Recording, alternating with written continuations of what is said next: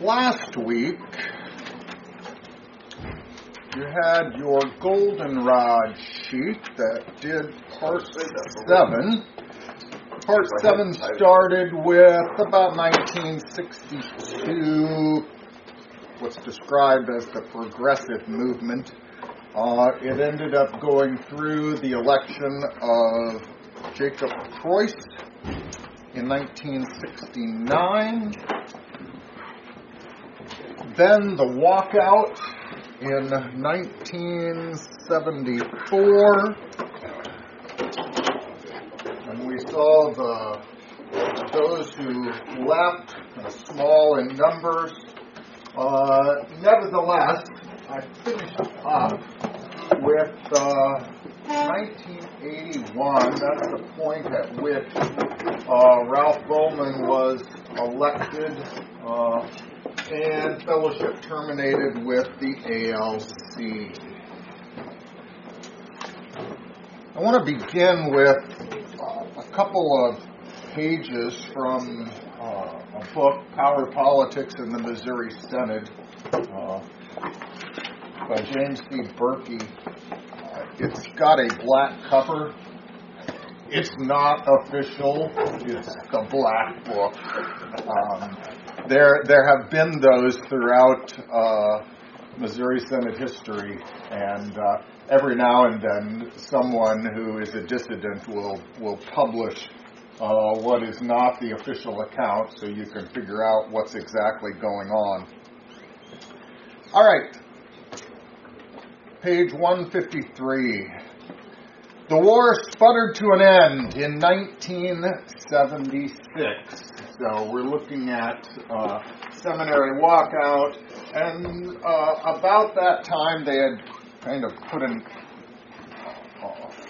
a lid on things, but the AELC is forming of those who left. Here's what he says. The war sputtered to an end in 1976. Preuss awakened with new powers the day after Anaheim fired 4 district presidents who refused to bow to his authority. Later that year, Tejan led what he hoped would be a massive exodus from the Missouri Synod into the newly formed Association of Evangelical Lutheran Churches, AELC. Moderates, and read liberals, okay, moderates, who could count a solid 45% of delegates at recent conventions, predicted that almost half of Missouri's 2.7 million members and 6,000 congregations would follow.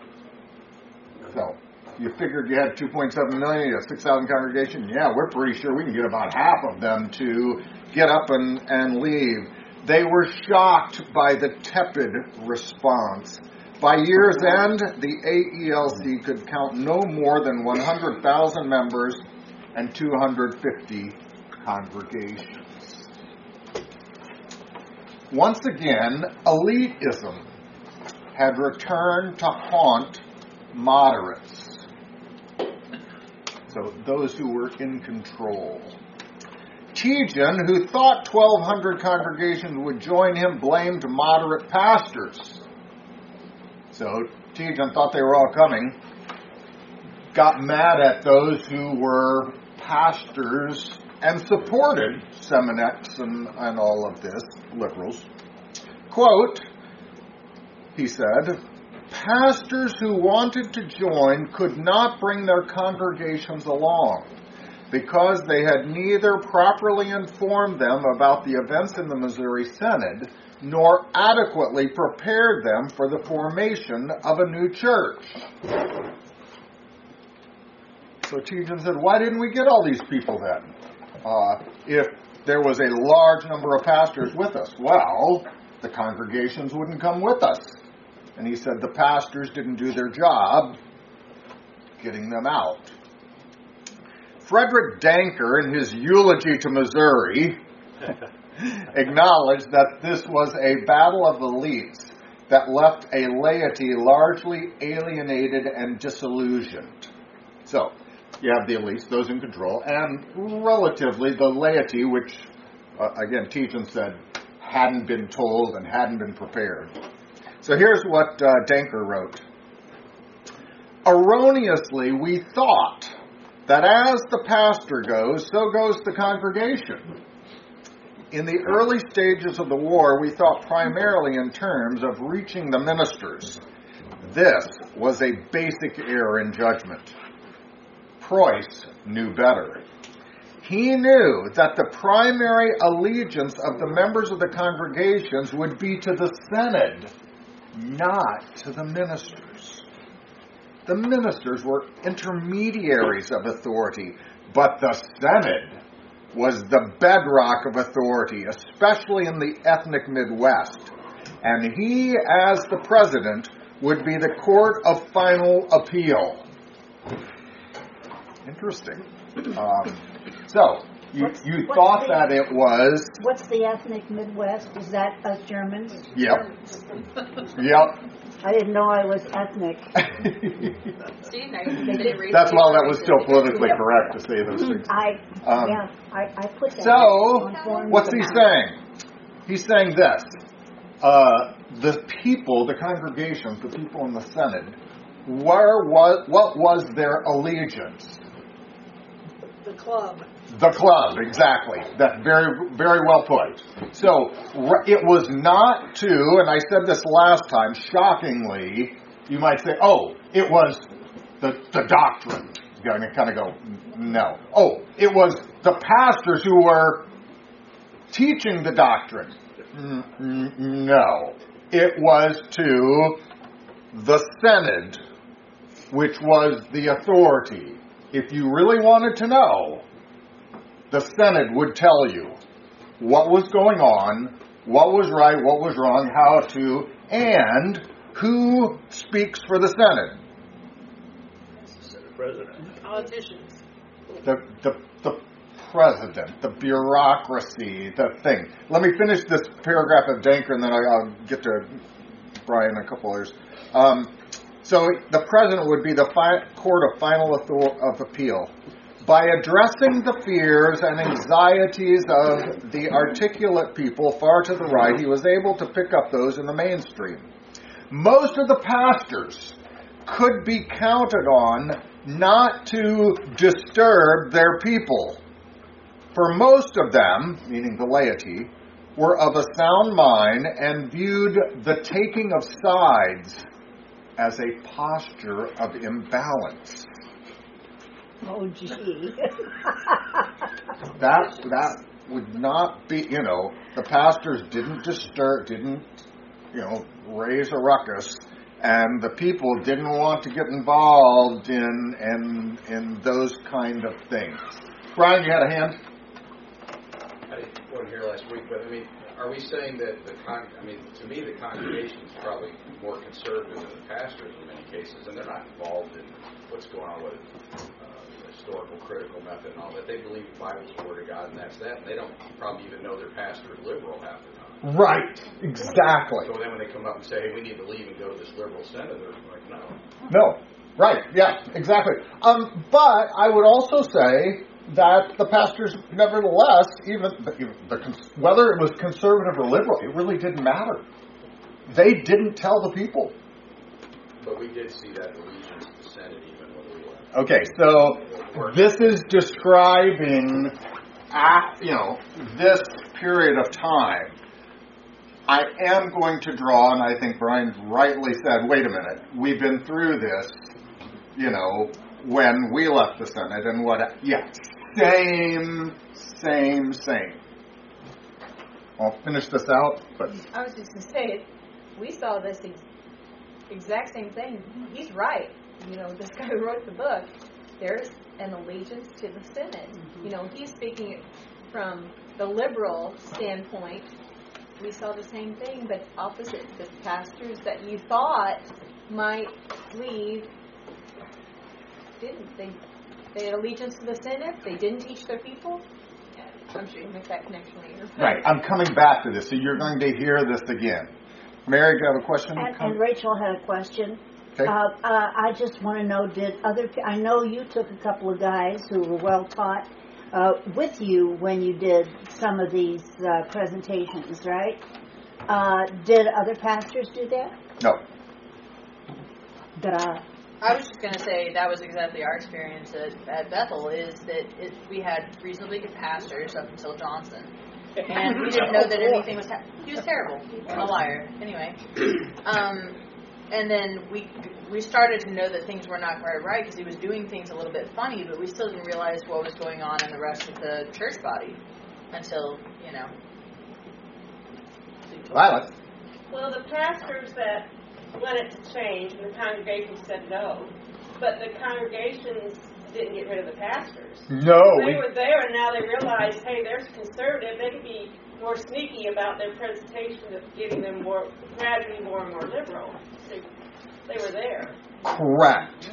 And so the situation, in other words, everybody remained the same. I mean, there were a few that left, but the rest all stayed there. Whether they were liberal, conservative, whatever, they all stayed there and continued on. It didn't. You're right. There wasn't a change. I'm going on. Done with Jenker's quote. Karl Barth chalked up the AELC's failure to draw a following to an elitist incapacity to relate to mainstream Lutherans. What does that mean? It means that, the pastors knew historical, critical, they knew all this stuff going on. They couldn't explain it to the people. The people didn't care. It sounded too complex. It didn't, what was the point? Moderates, he argued, read liberals, simply no longer knew where the church was and figured they represented it. But Barth's conservatives were no less elitist, no more capable of drawing a sizable grassroots following. Affirm, now that is the Balance Inc. is the conservative group that publishes the magazine Affirm, and Christian News, which was published by Herman Otten. So these are the two conservative ones that we're getting out. Were aimed at synodical elites and consistently struggled to stay afloat in a sea of lay disinterest. The lady really didn't care.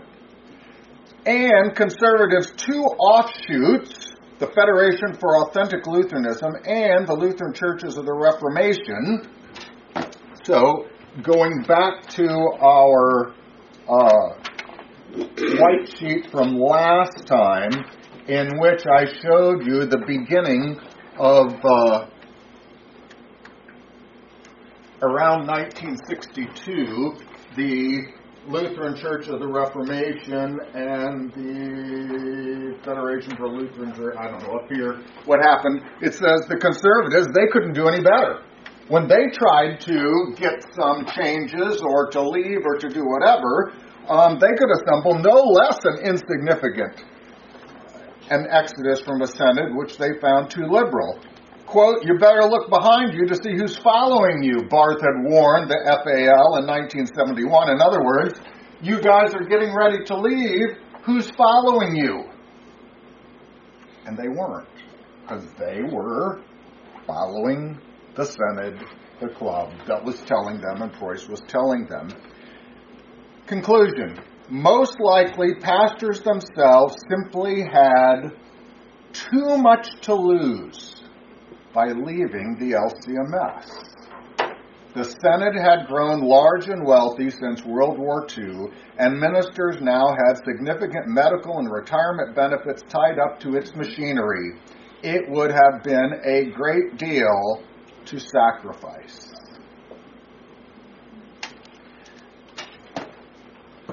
So what I have kind of gone through with this, which went to the walkout 1971, brings us into 1981 or so. I also then talked about the various groups that have tried to leave, whether conservative, since we've already saw the AELC with the liberals and the walkout and things of that sort, and the distinctions that, by and large, not many have done that. I did make a side route to go and to talk about from 1982 on the ELCA and how due to ecumenism, due to the historical critical method, due to justice issues, which led them into women's ordination, homosexuality, kind of all of the kind of things. I took that kind of down to the present. There's not a whole lot to say there with that. At this point, it's time to, and this was our chart. Pretty well 1981 is where we stopped.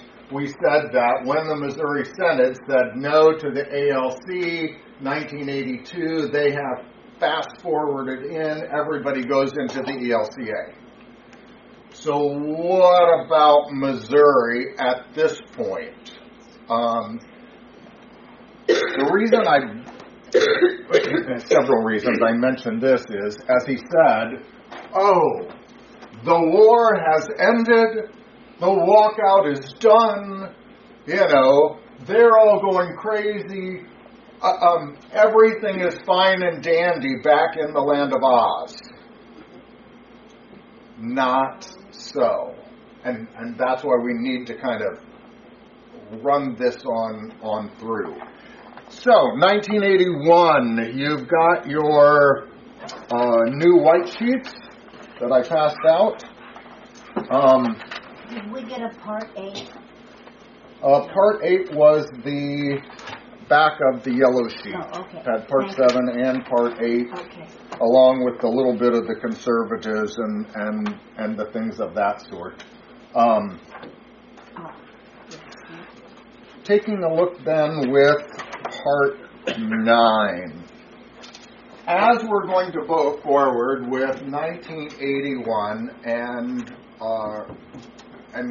go to the present, I've got about 3 pages that kind of go through it. I'm going to be doing parallel kind of things, and it will take time to kind of go through some of the things that are happening. Some of it is simply a matter of explaining, or at least showing, how things remained the same since 1981 and the stuff that was going on. I think, just as you mentioned, there are times that congregations will get a pastor, will see something's going on, and it may pop up and they'll go, well, where did this come from? Well, obviously there's a big history that kind of goes with it. However, within Missouri, there is a give and take. There is a swinging of the pendulum. There is both groups that are going on, the moderate liberals and the conservatives, professional kind of thing. And we're going to find that if, as Berkey mentions, the Synod is the one who is the final authority, you will find that it all depends on who is in control and who is not. And when it switches, it's not that the Synod has changed. It's just that someone else is now at the helm telling you what's going on. And it's a new story.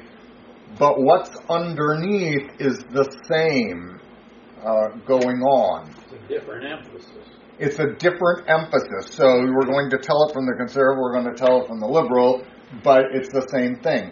I can tell you that having been ordained in 1991, some of this already is something that I was familiar with before I got to seminary, because I experienced some of these things, like the Great Commission convocations and things of this sort. But by the time I was ordained and identified more with the conservative group, we were told that we're working to fix this. And yes, there are problems, but you know, you don't know what's going on behind the scenes, and you don't know how this, and things are getting better. And so you would say, well, there used to be so many 36 district presidents, and there used to be now there's only so many that are liberal. And now we're starting to, and after so many years of going, yeah, I'm not quite sure that's exactly right. And I'm not quite sure things are getting better and things of this sort. The final thing that was told was, all of these liberals are dying off. They're all retiring, and at that point our problems will go away. So I ran some numbers.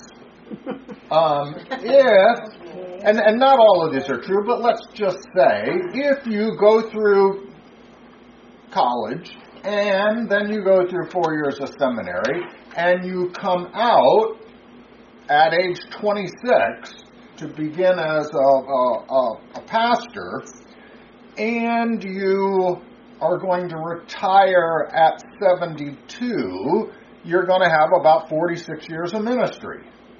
If that is the case, the ones who were 26 in 1969 to 74, let's say 1980, let's say 69 to 81, because that's kind of the place where this is going on. They would be retiring at age 72 between 2015 and 2027. Well, okay, I guess, we're in the middle of this kind of thing. There's a little problem with that. What is that? A whole lot of bad teaching going on. So it's not a matter of, when those are gone, it's all been good. That's why as we walk through this, you're going to go, whoa, it's continuing. And if it's continuing, you can't do this by attrition. Well, not only are the ones that were that age now are the ones in charge, but they've been teaching all the ones all along, getting more of them. Bingo. So I want to illustrate that. I want to show you some of these. In addition to that, this is also going to be a chance for me to return to, it's been a while, my own kids sometimes kind of go, so what, State of Confession? When did we leave Synod? I kind of vaguely remember. What's that all about? Okay, here's our website, Trinity Lutheran Church. If you go to Bible studies, obviously you've got our present one. We're going to come on down here to related Bible studies. We're going to go to State of Confession. And down under State of Confession, I have produced all of our documents, as well as when the elders went with me, and we have audios, we've got some videos, I've got all of the reports. In particular, this first one is the one that is a summary called the 6 Points, which we produced in post-2004. I've got, if I download that, you have no doubt, some of you seen this. It is a one-page front and back that simply goes through this particular document of 17 pages. This is the first page of it, and it actually goes through, and we sent out gobs of these, along with DVDs and things of that sort. As you went on down through, there were ones that had our 6 points. And so they had things like, let's discuss closed and open communion. Our Synod at the time said communion ought to be closed. Everybody practiced open communion. Why is this going on? Going on down, contemporary worship had been promoted and concerning. Next thing is unionism and syncretism, the joining together of Lutherans with others who don't agree with us in doctrine and practice and having joint services. There was the creation of lay ministers, men who were not ordained, and yet they were performing pastoral functions, preaching, teaching, administering the sacraments, and the Synod was producing these. There was, regarding the service of women, the distinction between genders, and pretty well had collapsed the distinction between this to say that, except for the pastoral office, there's no distinctions, and so had opened that up completely. And finally, the sixth chief point was called dispute resolution and discipline. As it mentioned here, going back to Robert Preuss debacle from 1992, what did they do? They changed the way that you dealt with problems. Before, you could file charges, you could have your day in religious court to say, is this right, is this wrong? They changed it so that district precedents were now the only one who could pursue this. And they had, that came later, but already before this, they had changed it to a dispute resolution rather than a court. In other words, we're going to try to work things out together. Anyway, those are our six chief points. We're going to be coming back to those. We're also going to see the timeline for how we left, why we left, what we did, and how it took over 6 years to try to get a hearing and not leave. So I'm going to kind of set these things up side by side. We're going to kind of walk through some of those, and that's where we're going. Brian. Can you tell online if anybody ever downloads or reads any of this stuff? I don't think I have a counter for this. I just wondered. I do know some that do and some that have told me, but it used to be kind of front and center. At this point, I don't know that it's available, but I think we mailed it out to the churches and the pastors threw it in the garbage. Right. They didn't hand it out. And I know that in a sense, the older guys are aware of these things. The younger ones that are coming up, not so much. I'd say it was surprising how many times we would travel or go to another church and, on vacation or something, like if somebody found out who he was, there were many times where they say, I've got your 6 points on file.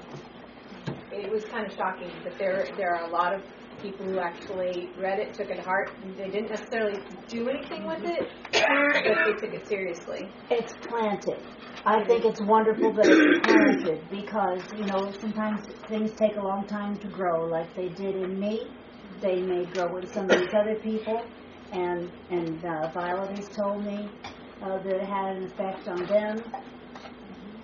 It's great. All right, let's take a look.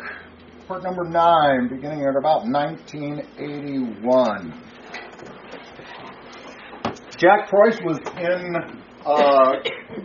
control. There is questions whether he retired completely willingly or not, but the conservatives pretty well, after he'd been there since 1969, said that if you don't retire, we're going to support somebody else to be synodical president. There are things that he did which was very good following the walkout, but he was still in fellowship with the ALC. His brother was at the helm of that. There were things that he wasn't doing enough from that, and I'm going to say it's no different from politically. Once you get into power, now you fight amongst yourselves. When you're not in power, you're all united to try to get your guy in. as the 1981 convention came close, Robert Preuss, who was the synodical president, Not Robert. Jack Preuss, wrong one. Yeah. Jack Preuss, J.O. Preuss, put out a Lutheran Witness article in which he announced that Walter A. Meyer II, Walter A. Meyer Jr., who was considered a frontrunner for the synodical president, that he needed to warn everyone about his faulty theology concerning objective justification. Back in the 80s. Really?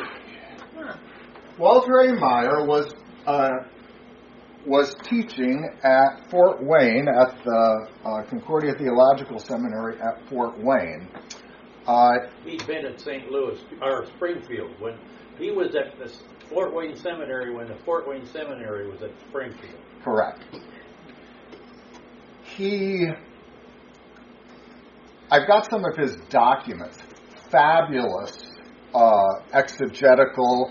His expertise was the Book of Romans. Now, the Book of Romans, justification by grace through faith, fabulous. He was also quite clear in explaining, and he would go through and say, now listen, I understand that people are using the term objective justification, and there are ways in which this can be properly understood, but there are those who have, and he would call it an overstatement, is the way he said. They're overstating this. They're stating it as more than atonement, and he went on to talk about some things in Walther, but primarily in Pieper, who then followed him and things of that sort. And he went, that is an overstatement. Well, that's exactly what we have said. Due to this, the seminary president, Robert Preuss, never removed him as a professor. But in, I'm going to say, dealing with those that were concerned about this,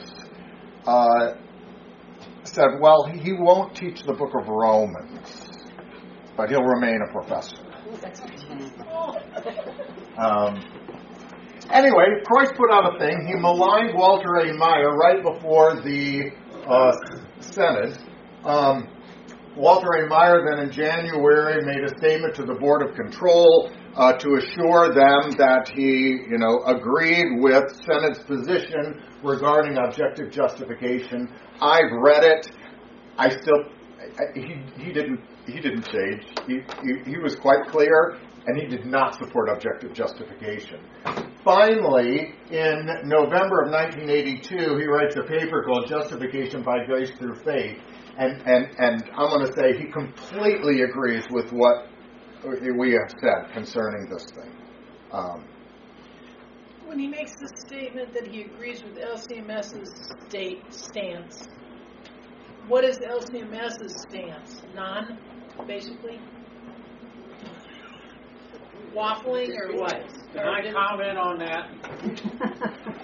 Yeah. Okay. If you look at the brief statement from 1932, that problem was already going on then.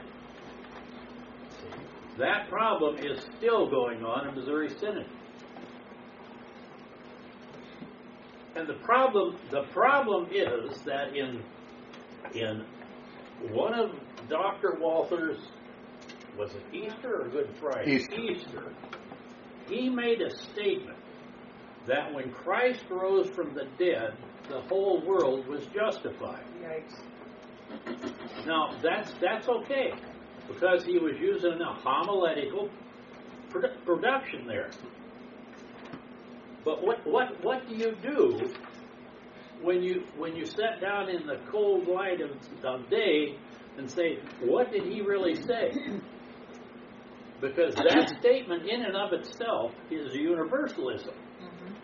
Now, I don't think Walther meant it that way, but that's what it is. And so if you defend that statement, then you can't actually say we're saved by grace through faith alone. Because grace has nothing to do with it. when Christ rose from the dead, everybody was saved.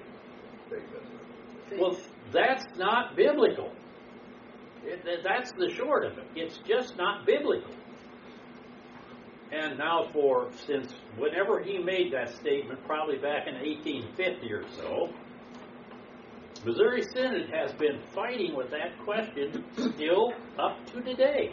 Now, how many years is that? They refuse to take a position. It's as simple as that.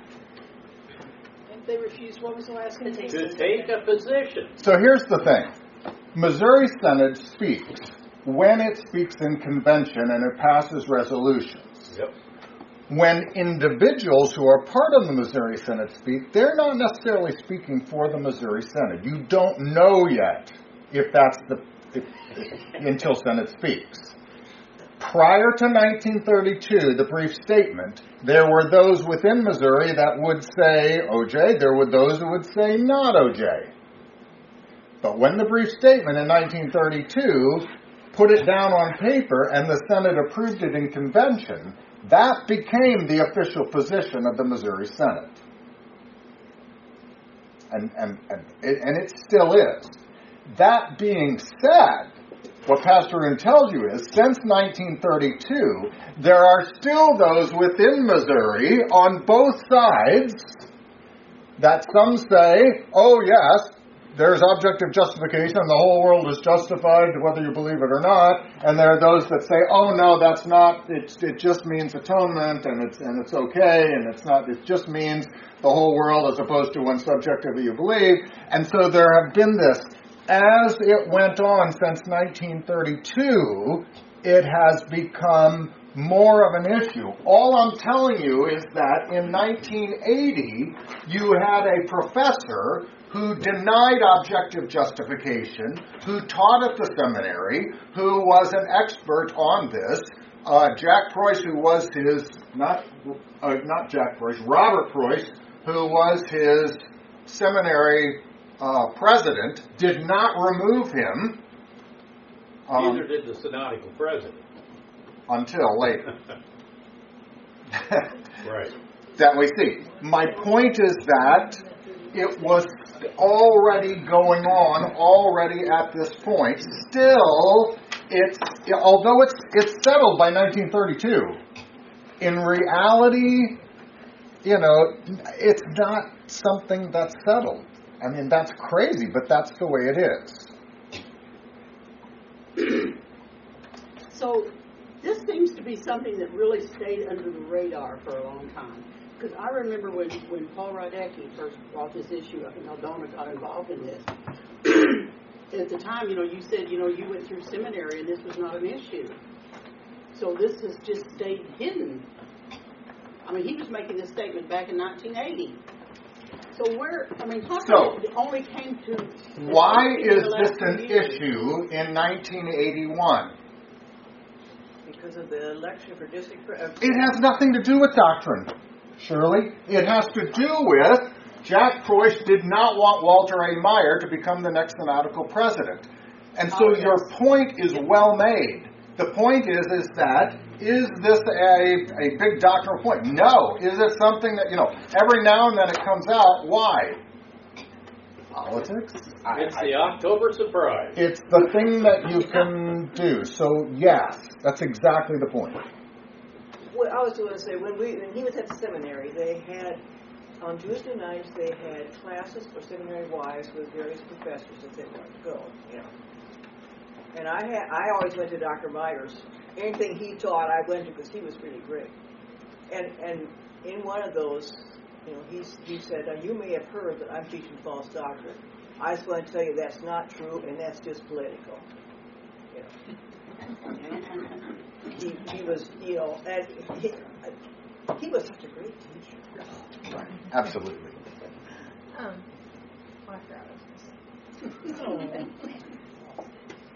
There are, in my library, there is an Old Testament commentary series called Kyle and Dalage. Pretty well, all the Lutheran pastors, you go Old Testament, that's what you get. New Testament, you get one by R.C.H. Lenski, which is the New Testament one. Lenski thoroughly, especially in Romans and whatever, debunks every time, like those 5 or 6 passages that they're kind of saying, and he goes, no, that's not, and he goes against it. Now, R.C.H. Lenski was never in the Missouri Synod. He was in the Ohio Synod, the Joint Synod of Ohio. However, he had very high things to say, very good things to say about doctrine and practice in Missouri Synod and things of that sort. But this commentary series was used by, pastors of 50 years, and still is being used. And again, it's there. My only point is that, when this came up and we go, what's going on? Yeah, what's still going on? And it's 1981. Ralph Bowman, not Walter A. Meyer, gets elected. The conservatives rally behind him.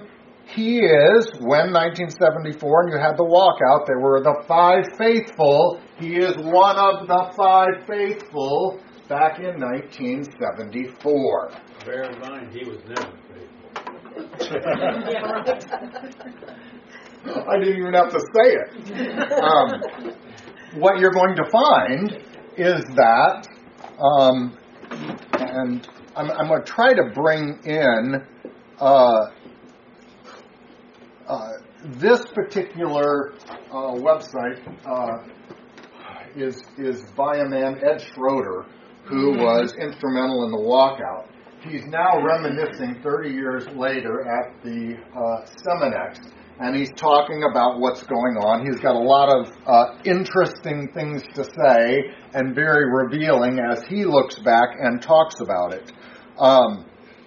But what is kind of interesting, as he goes back, he will talk about the 5 that stayed behind. And he goes, I know they talk about them being the 5 faithful and whatever. He goes, they believed and taught the same stuff that we did. They just sided with the Senate and wouldn't leave. Interesting. As he talks about January 20th, the Missouri Synod's National Convention back in New Orleans, he talks about what they did. The faculty majority was accused of false teaching. He talks about using an historical critical method, practicing gospel reductionism, fudging on the teaching of the third use of the law, and kind of going through. He talks about the teachings at Valparaiso. Interesting. I thought about that last week while attending the conference of Daystar folks. I'm going to come back to this. This is a group, and we'll come back to it. It's one of the groups within Missouri critical of Synod's continuing legalism. Explain, this is one of the liberal groups that don't like the conservatives.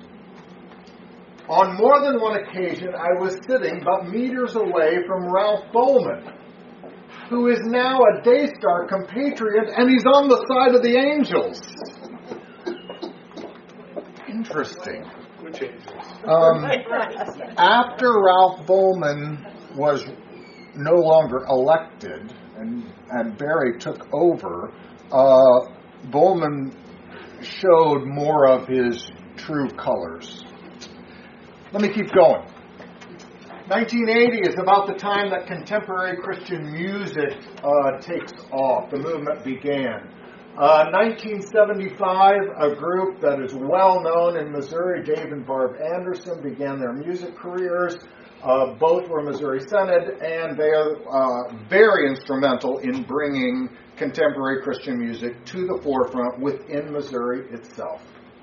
Coming on down here, 1980, 1988, the LCMS began something called the Great Commission Convocations. As you can see, 1980, just about the time of Ralph Bowman and kind of coinciding with the stuff that he is doing. What were these? These were convocations designed for empowering laymen with missions, evangelism, contemporary worship, and all kinds of stuff. I went to one of these in 1982 or so. or 83, somewhere right around there. I was a senior in high school. It was at the Cervantes Center in downtown St. Louis. There were people everywhere. I grew up in a small congregation in Mount Vernon.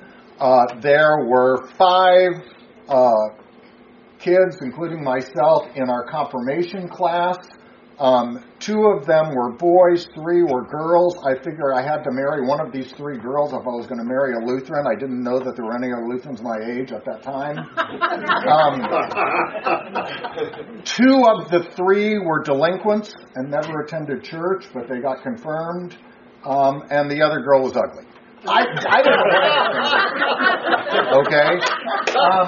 When I went to this, I was amazed, at what was there. That explains it. I came back and thought I would help with bumping up the music a bit, things of that sort. I can also tell you, I don't know if I've mentioned this before. While I was there, they had us all in these hotels and things of this sort. And I was a good Lutheran boy. I read my Bible. I had, and I was interested in these kind of things. At one particular point, they had us in small groups. They had us in small groups and things of this sort.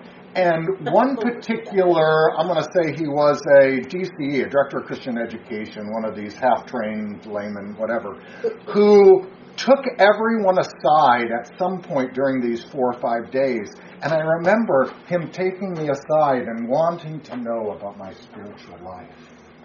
And if Jesus, had I really had Jesus down in my heart, and I was, and it was just like, it kind of made my skin crawl. It was this crazy, charismatic, crazy stuff. I put a quote here. I looked up Wikipedia. Here's what Wikipedia says. Contemporary worship is a form of Christian worship that emerged within Western evangelical Protestantism in the 20th century. Yeah, right about now. And it was originally confined to the charismatic movement. But it's now found in a wide range of churches, including many which do not subscribe to charismatic theology. Where did this come from? It's charismatic. That's exactly what it is.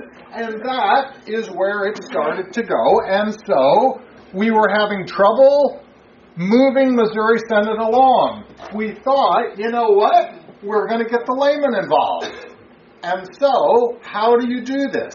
You do this through the Lutheran Laymen's League. You do it through the Lutheran Women's Missionary League, was big. You do it through national youth gatherings, starting in 1986. You do it through these Great Commission convocations, which are lay groups. And from this, you can go and change what's going on. We said we had trouble. Only the pastors, they're not doing enough. Well, guess what? We're going to bypass the pastors, and we'll bring the Synod to them. Get Patty, and then... Okay. I've got my hands up. You got your hands up? Are you... I didn't want anything. I just got my hands You up. just...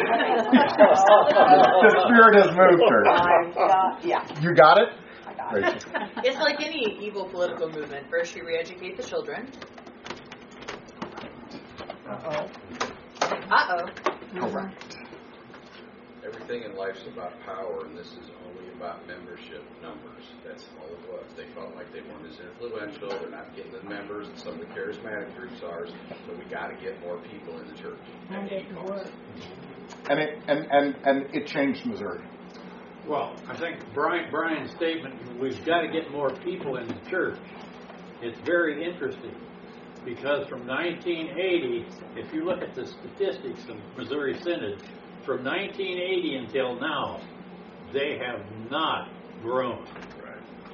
If this was such a great thing, you would think that they would have grown. But the fact of the matter is, at this point in time, they're losing people like crazy. Karn? I think it was a junior in high school that I went to one of the very first national youth gatherings down in San Antonio, Texas, and I was invited to be a part of a musical play, that it was going to perform on stage in front of these 10,000 youth that were going to be there. It was written by Pastor Dean Nasty, who's a big liberal in Missouri Synod. Was my sister's pastor for years. But I had no idea what I was doing. But honestly, the play was about we sang a song called Homogeneity Keeps Us the Way That We Want to Be. It was all about those stuffy church members who will not change, and we needed to change the church. That's what the musical was about. But at the time, I didn't realize it. I just was getting up there on stage, singing and having a good time. I had no idea. We got sucked in, and it was... Our kids were there. You were probably corrupting them. Yes, I'm embarrassed to say of all the things that I got sucked into and did. We all are embarrassed about what we did. Well, the trouble is that when your focus is on the wrong thing, you're replacing different members of the body, and you have to ask yourself, is it the same body anymore? Once you replace so many things, can you just graft something else onto it and call it the same thing? Yeah. The answer is definitely not. Well, it happens very quickly. When you take the word out, where do you go? You replace the heart. As soon as you see something talking about missions, you know the first thing that disappears there is the scriptures. Now, that's inevitable because it becomes a psychological... what's the word I'm looking for? The focus changes. Well, yeah, the focus changes from the scriptures, from the scriptures to psychology. How can I influence this person to do what I want him to do? We see, how does the church grow? Through the word. Through the word. And faith. How does the church grow? That being said, if you've got the word in the church, how does the church grow? The Holy Spirit. If you've got the mission objective in the church, how does the church grow? It just can't. You've got a civil organization. You've got entertainment. So Pastor Haroon did mention growth, and again, that was big. That's what we wanted. That's what did it happen? No. Maybe sometime I'll run the numbers for you and kind of show that even at the time that Missouri Synod was in this great growth, you're looking at between World War I and World War II, which is a second grade immigration that was going on. Yep. Brian. I think I can address this, Pastor Haroon's point of our attendance went down, because if you've ever been to a real contemporary worship service in a big Baptist or some church, they do it fabulous. I've been to Lutheran ones that are just a little bigger than our congregation. It's the worst thing you ever sat in your life. So if we're going to compete in that arena, we're going to lose. And it was just the wrong move. And it was just not only doctrinally, I remember. We're terrible at it. It's burned into my consciousness. Well, the problem is you Germans just can't sing. We don't dance to do 1985. The Commission on Theology and Church Relations put together a report. It used to be that the pastors did this. Now they had a commission that did this. This was established back before as they're dealing with it. This is not the first study. Remember we talked about ELCA and having study after study. This is not the first study that came out concerning male and female, and this particular one entitled Women in the Church. But what did it do? It went, and I quote, "A woman is not to have authority over a man." They said this applies only to the exercise of the pastoral office. And so at this point, now you can have elders that are women, you can have chairmen of the congregation that are women, you can have, it finally got it down to its bare minimum. This doesn't sound crazy, but this is a part of why our 6 points and what we were talking about, because it had changed things, and this is only the beginning. Why was this being pushed? Because of women's ordination. And so you're going to see that pop up. I talked about the youth gathering, 1987. A group called Renewal in Missouri, a charismatic association of congregations and pastors within the LCMS begins in 1987. You go, what? Yeah. And they produced a monthly newsletter that they sent out to all the congregations talking about these kind of things. And so we're going to go through, and I'm going to follow their history and let you see what happens with this as it goes forward. And so those who would say, now, were there documents concerning charismatic, by the CCCR? Oh, yes, there were.